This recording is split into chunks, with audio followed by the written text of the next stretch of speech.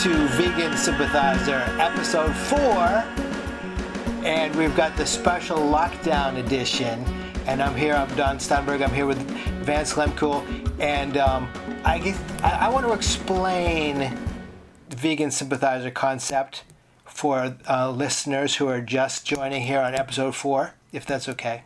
Yeah. The concept is I'm the Vegan Sympathizer. I'm a lifelong meathead, meat eater. Actually, today I risked my life to buy 2 pounds of ground pork. But like a lot of you listeners, I've been getting more curious about plant-based foods, about having less meat, if not going totally meatless, trying to change my mix, if not my whole life, and as long as it's not too inconvenient for me. And Vance, I would say that you are a national voice on veganism. Sure. Yeah, national. Why not? You're an author, a speaker. Yeah. A writer, a talker. Yeah. There's very few ways of expressing yourself about veganism that you have not tried. So it's true. And we've been traveling around Philadelphia trying foods. You're helping introduce me to some of these things I've not tried before. Right. And now we're doing. Now we're in lockdown here and kind of stuck at home, and wondering. I think we're going to examine the question of if now is truly a veggie good time to be a vegan, as the newspaper said. Yeah. Well, I think you know my answer on that. Yeah. Well, I haven't seen you in a while. How has the contagion been treating you? Well, I've been, thus far, apparently, avoiding the contagion, so it hasn't been treating me at all. So. Oh, that's good. I worry about you a little bit because they say one of the symptoms of the COVID is that you start to act really cranky, and I'm wondering how people would know. I didn't hear about that symptom, Don. What's your source on that? It was on CNN. Oh, okay. Well, then it's got to be true.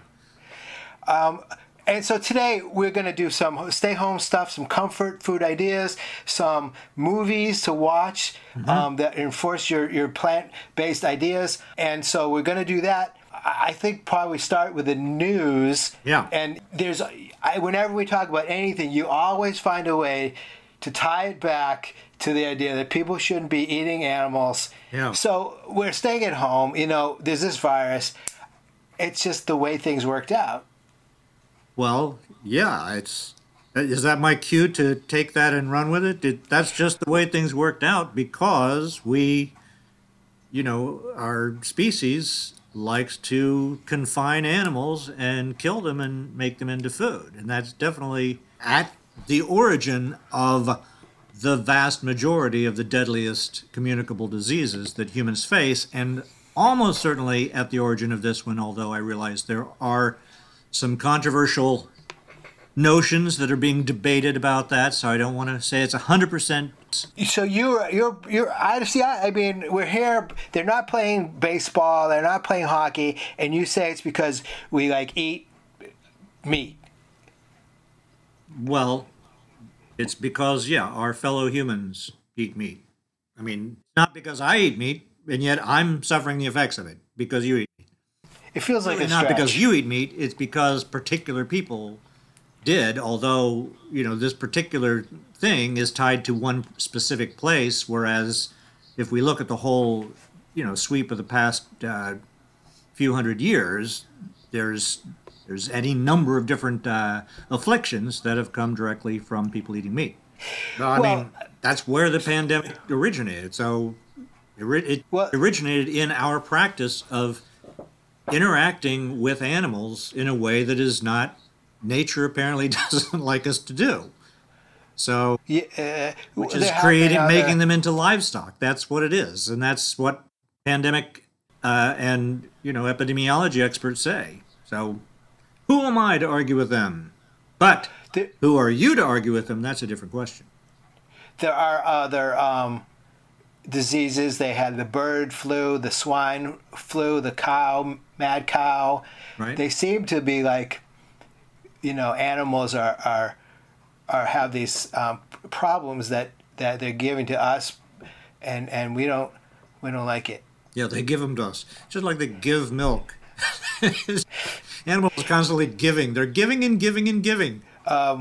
Yeah, well, I don't know if you got to the supermarket right away, but the first things that were sold out, besides the toilet paper, it was like beef. There was a run on steak, and it was like, wow, people know how to cook certain things, right? And there's not, like me, I'm looking for ideas that I can cook that aren't meat, but people like, oh, I know how to grill a steak. I know how to make a burger. Right. Yeah, I know how to cook hot dogs, but I don't know how to cook these vegan hot dogs.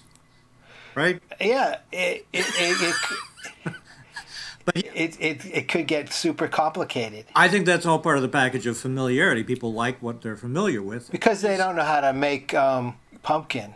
Yeah, a very common substitute for meat, pumpkin. Well, then they thought there would be shortages because there were these outbreaks in these meat plants, right? Right. That As somebody who's been shopping for it, I haven't been able to find. I found one block of tofu in over my past 5 supermarket trips to 5 different supermarkets. Now that's been over 5 weeks basically, but tofu has been almost impossible to find. So hope okay. that there's some meat eaters that are giving that a try. We'll see. There have been outbreaks of this disease in meat plants, right? So now Right. people are really worried. Yeah. But haven't there been There have been outbreaks, disease outbreaks at vegan slaughterhouses? I haven't heard about them, but maybe they didn't want to tell me because they were worried it would, upset my compunction to always err on the vegan side. But there's a lot of people that are saying now, why is it meatpacking plants that this is happening at? And my short answer to that is that because meatpacking plants are run by the meat industry, which cares for its workers exactly as much as it cares for the animals. Some of these companies, though, do have free range employees. Well, they're apparently a little more free range than they would like, given that we've had to have the president actually step in and say, no, come on, guys, go back to work no matter how sick you get and how much you're going to die on the line. The way that slaughterhouses are set up is to maximize the amount of profit they can get, which means having the line going as fast as possible, which means having as many people as possible in a small space working shoulder to shoulder. And that's what they're right now having to try to find ways to completely retrofit these places so that they'll actually have some possibility of social distancing. And they haven't had to do that previously because nobody was really paying attention. And nobody said, hey, maybe you should have some intent other than simply making as much money as is humanly possible at every moment. It's a big ask. It is. It is true. It's almost like asking, your average person to stop eating meat for a month, which there is a campaign now, which, given that we're recording this on the 1st of May, a Meatless May campaign has been launched not by vegans, but by the labor union of Latino American workers in Iowa. There's a national organization. I've only seen the Iowa contingent actually pushing this so far, but making the point that, if you want these workers to not have so much pressure to have to go back to work when they're sick, decreasing demand is going to help that. And if you want them to be forced to go to work sick, keeping that demand just as high as it was, that's how you do that. So you actually, you can make a decision when you go out to buy something, whether you want to vote for forcing workers into a death trap, or you want to say, hey, maybe we'll give them a break for a month. All factories are dangerous, not just meat. A bubblegum factory, you could fall in the vat and get chewed out by your boss. Well, yeah, okay, I guess that's true. Well, we're stuck at home, and everybody's going kind of stir crazy. We're trying to figure out what to watch, and I need to say, there's a film that I saw that not only got me interested in this whole, doing the podcast and trying vegan foods, but like multiple people I've talked to is in the neighborhood have seen this movie Game Changers. Oh, yeah. Which is on Netflix. Very unlikely. My dentist said he tried to be vegan for a few weeks with his girlfriend, and my neighbor who's an electrician, he's a conservative guy, and they're trying it too. Everybody is being convinced by this film to at least rethink their diet. Right. I got the trailer to play. Yeah. And we can listen to that if this works. All right. One and only Arnold Schwarzenegger. I ate a lot of meat. They showed us commercials. Steak. That's what a man eats. Selling that idea that real men eat meat. Serious man food. But you got to understand, that's marketing. That's not based on reality. I've been teaching fighting techniques to government agencies for more than 15 years. Then, I got injured. Unable to teach for at least 6 months, I spent more than 1,000 hours studying science on recovery and nutrition, and stumbled across a study about the Roman gladiators. The gladiators were predominantly vegetarian. How could the original professional fighters be so powerful, eating only plants? When I made the switch to a plant-based diet, I qualified for my 3rd Olympic team. I broke 2 American records. I was like, man, I should have done this a long while ago. When I went plant-based, I wasn't sure if I was going to survive. And I actually became like a machine. One of the biggest misconceptions in sports nutrition is that we have to have animal protein to perform at a high level. That's just not true. Sometimes you have to do things that you know your competitors aren't doing. Today's blood and yesterday's blood. Yeah. I think this is going to wake a lot of people up. I was recovering better, not getting as sore. This was our best season in the last 15 years, and we had 14 guys on plant-based diets. We all want to feel great, have more energy. Cholesterol was 276. Today, 169. Whoa, now you're talking. Most guys my age can keep up with the grandchildren. My grandchildren can't keep up with me. It's not one set of dietary guidelines for improving your performance as an athlete, another one for reversing heart disease, reversing diabetes. It's the same for all of them. Someone asked me, how could you get as strong as an ox without eating any meat? And my answer was, have you ever seen an ox eating meat?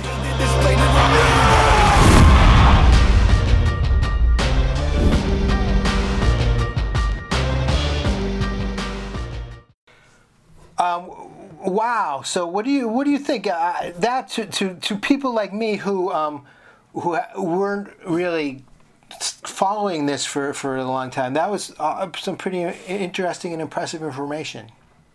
Yeah, I mean, there obviously have been a bunch of different pro-vegan documentaries. This one has 2 distinct differences. One is that it was produced by James Cameron, so the production values on it and the general shaping of it is a lot more Hollywood-esque and a lot more just accessible to people that way. But also, because it's focusing on what's like considered a weak area for the vegan argument, that vegans aren't as strong and manly and tough as meat eaters, and it takes that, zooms right in on that concept and blows it to pieces. Yeah, I think that's what is attracting people who might not watch a more political or preachy vegan screed or documentary, right? Right. Yeah. I saw the one Forks Over Knives, yeah. And there's others, and there's they do some of them do similar things, but this one is like, yeah, that guy's he's punching people in the face, That's and he right. does, so, yeah. and he doesn't eat meat, right? And so that's our standard in the society, is that punching people in the face. That's above all of these other things that you can possibly do. So when people see that, they're like, "Oh, I didn't realize this was something valuable." Yeah. Yeah. I think it's like one of the first questions on the Vegan Sympathizer FAQ. It's like, will I still be able to punch people in the face? Well, plus it was produced, and Arnold Schwarzenegger is in it, and Jackie Chan supposedly was a producer. I didn't remember seeing him in the movie. But Brian Jennings is the boxer. There's weightlifters. I like the guy who says, people say, how can you not eat any meat and be as strong as an ox? Right. And then he's like, an ox doesn't eat an ox. What did he say? I forget exactly how he put it, but the point being that the ox eats grass. The ox eats plants. Ox are herbivores. And yet, right, so maybe you should compare yourself to not an ox or eat grass. Right. Well, maybe you should eat grass. Secret. Is the science in this movie work for you? Because they here's a test tube of your blood, here's your semen. It looks better than before because you're not eating so much bacon. Yeah, well, I mean, the joke being that they very expressly say in that scene, this is just we're doing this for fun. It's to be considered anecdotal results, whereas there's tons of peer-reviewed documentation of how nutrition affects the body and how animal protein has certain debilitating effects and that plants don't have, blah, blah, blah. All of those studies, rigorously done, unimpeachable. But what everybody remembers from the movie is that scientific experiment involving the penises and the semen production. So it speaks, I think, to the general appeal of the movie, and I would point out the fact that the movie is very consciously created to have a certain effect in male viewers that don't seem to care as much whether it has any effect whatsoever in female viewers. If more documentaries used that device somewhere in the movie of measuring people's semen, maybe they all would be more effective.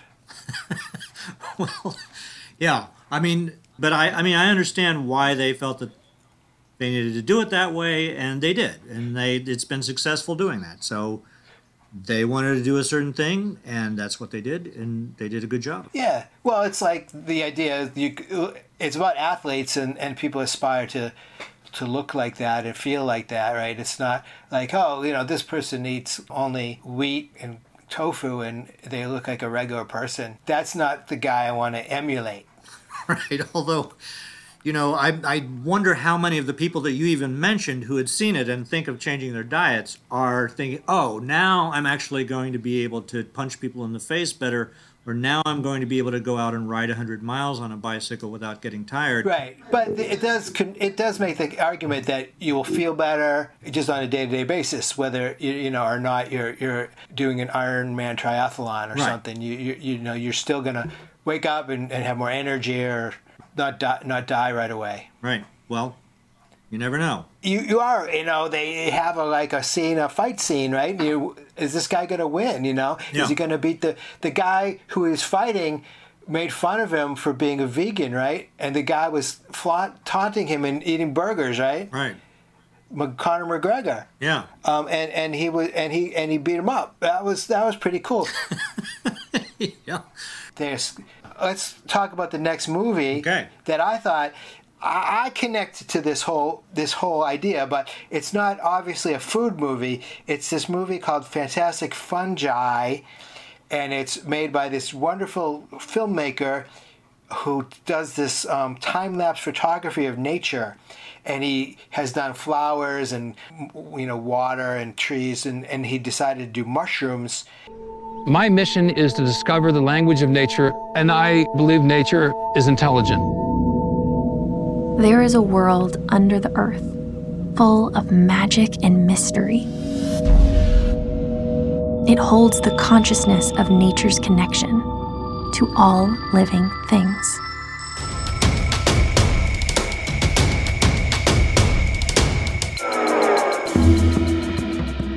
These mushrooms, they can heal you, they can feed you, they can kill you. It's not like a vegetable, and it's not like an animal, but it's somewhere in between. They support life, they convert life. As you're walking, there's about 300 miles of fungi under every footstep that you take, and that's all over the world.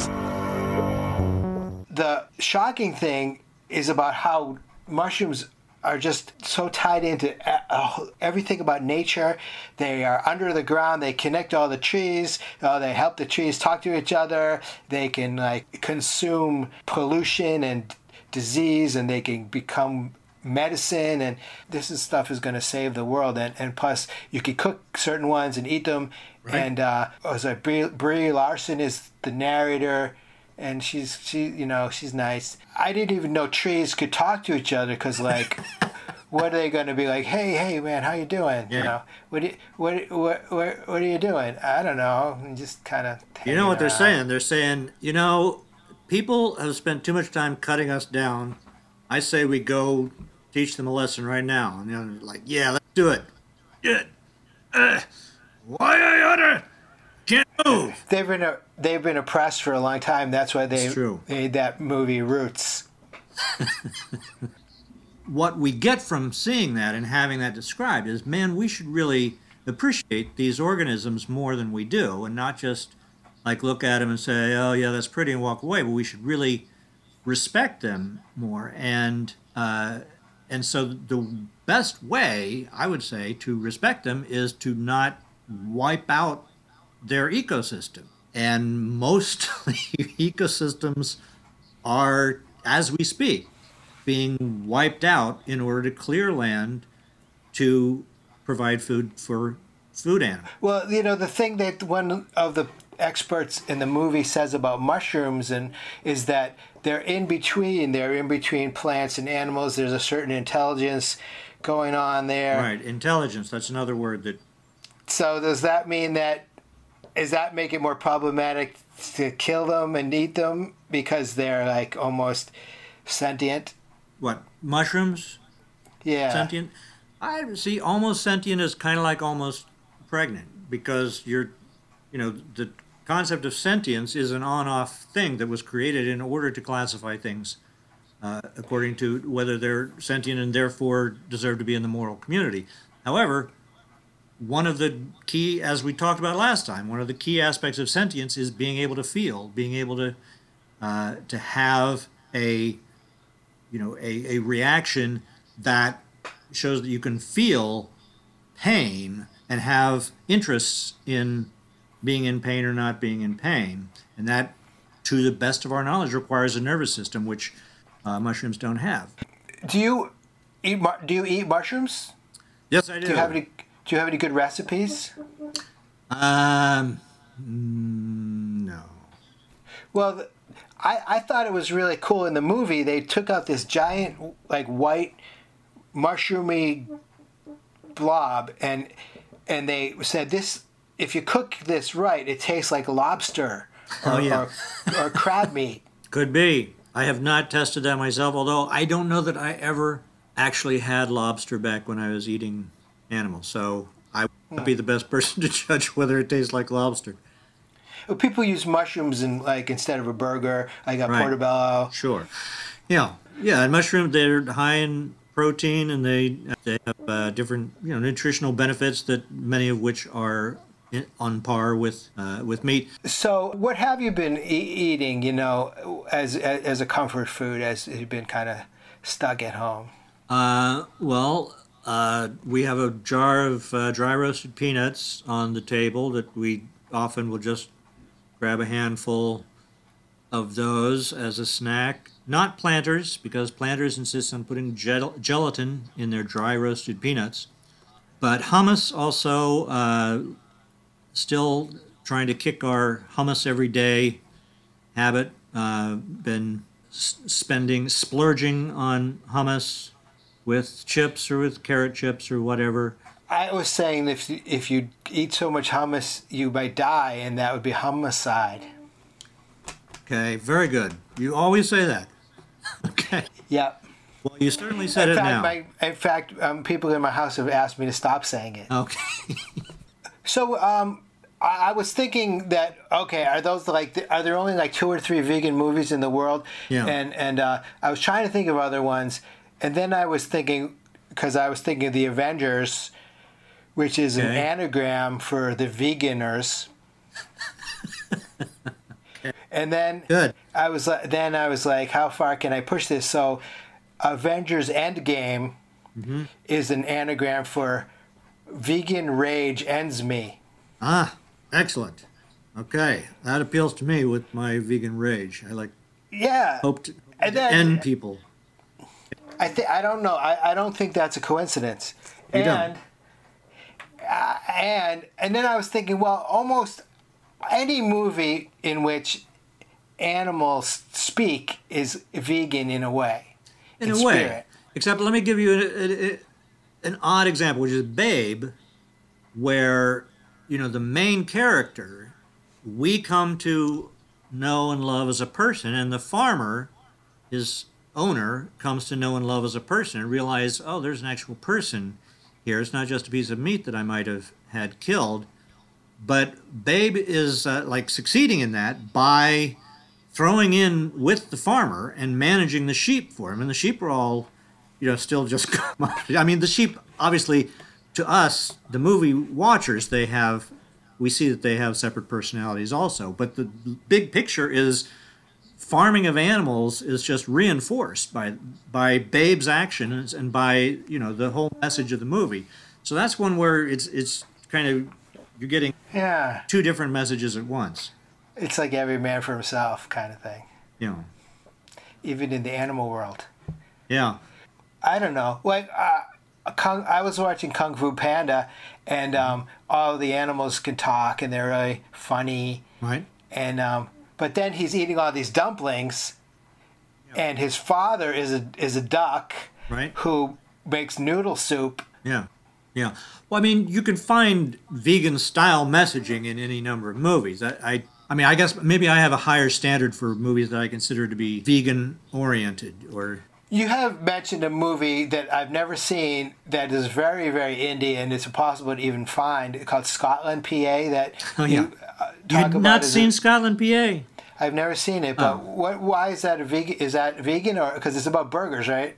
Yeah, Scotland, PA basically is just retelling the Macbeth story as taking place at the beginning of the 70s in a small town in Pennsylvania where a guy who was a donut shop owner opens a fast food restaurant, and his employee comes up with the idea to have a drive-through, and that gives him some success, and then the guy's wife gets power mad and convinces him to murder the guy who used to be the donut shop owner, who of course his name is Duncan, and they open Macbeth's hamburgers, and Lieutenant Macduff, who's played by Christopher Walken, comes in to investigate the murder, and he's a vegetarian. So there's the point of the movie is not about vegetarian or vegan. It's just that's one of the elements that they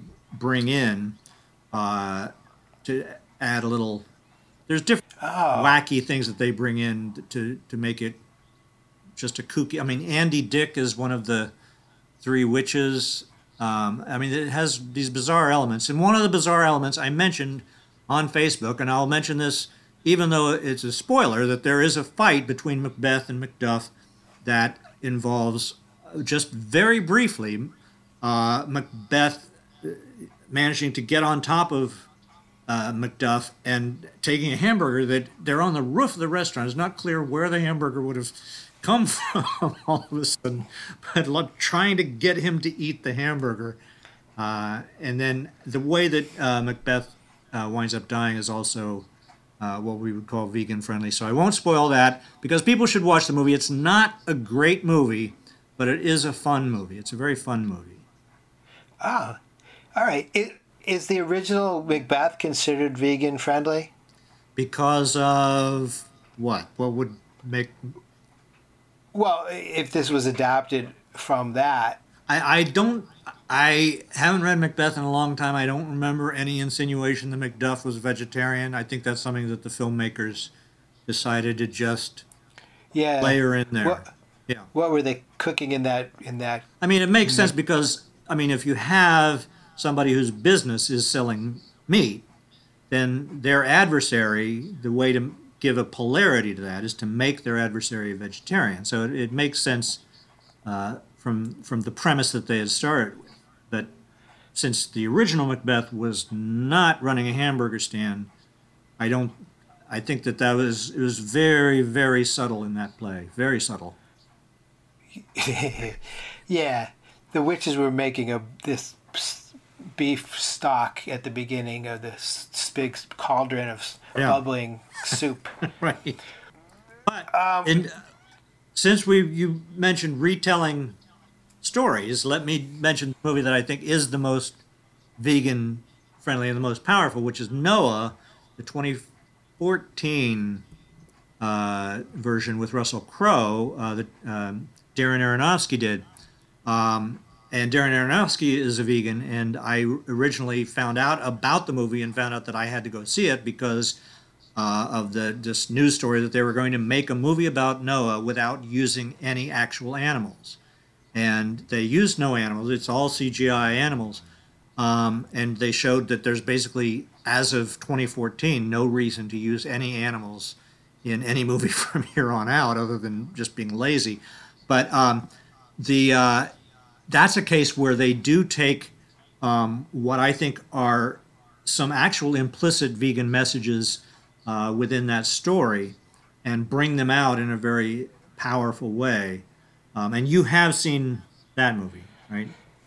You know what? You're reminding me, because wasn't it like they had 2 of every animal, and then they were starting to get hungry on the boat, and then they're like, "Look, if we eat one of these, there's not going to be any more ever." Right? There's a villain who is stowed away on board who starts eating one of the animals, and Ham, I think it is, says to him, "The animals are precious. There's only 2 of each of them," and he replies, "Yeah, and there's only 1 of me," which I think is a perfect line to encapsulate our human arrogance in deciding that animals' lives are just to be ended at our discretion because we're the most important.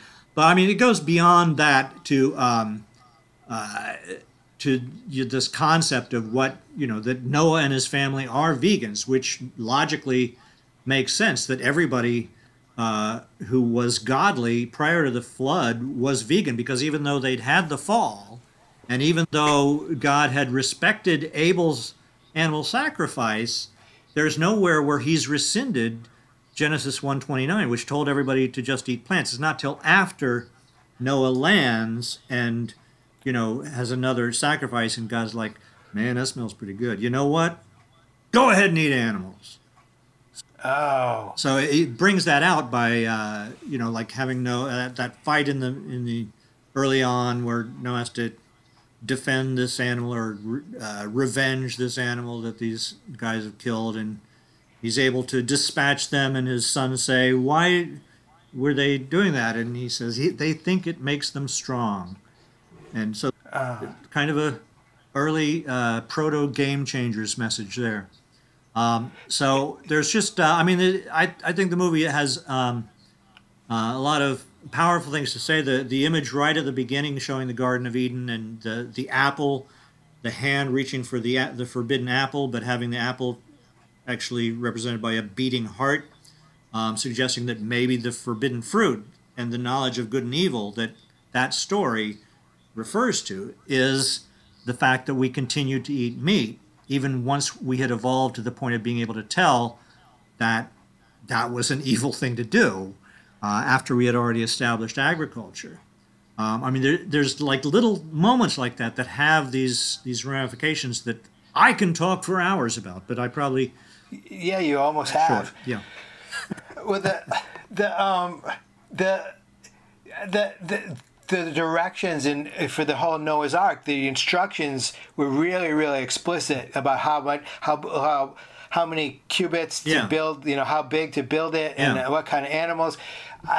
Did they even say, like, you might want to grab a couple pineapples, some bananas?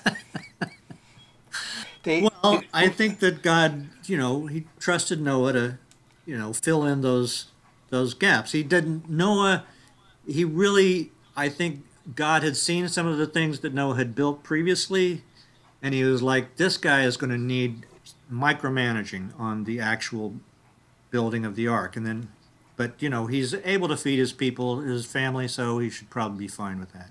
I'm sure he brought like a sack of potatoes or something. Sure. Yeah. All right. Well, this has been a nice break from doing nothing all day. That's right. So I'm just going to wrap it up. Well, it looks like we've come to an end of another episode of Vegan Sympathizer. We're giving people some movie ideas, some food ideas, some ideas for how to live according to your own beliefs. Yes. Okay.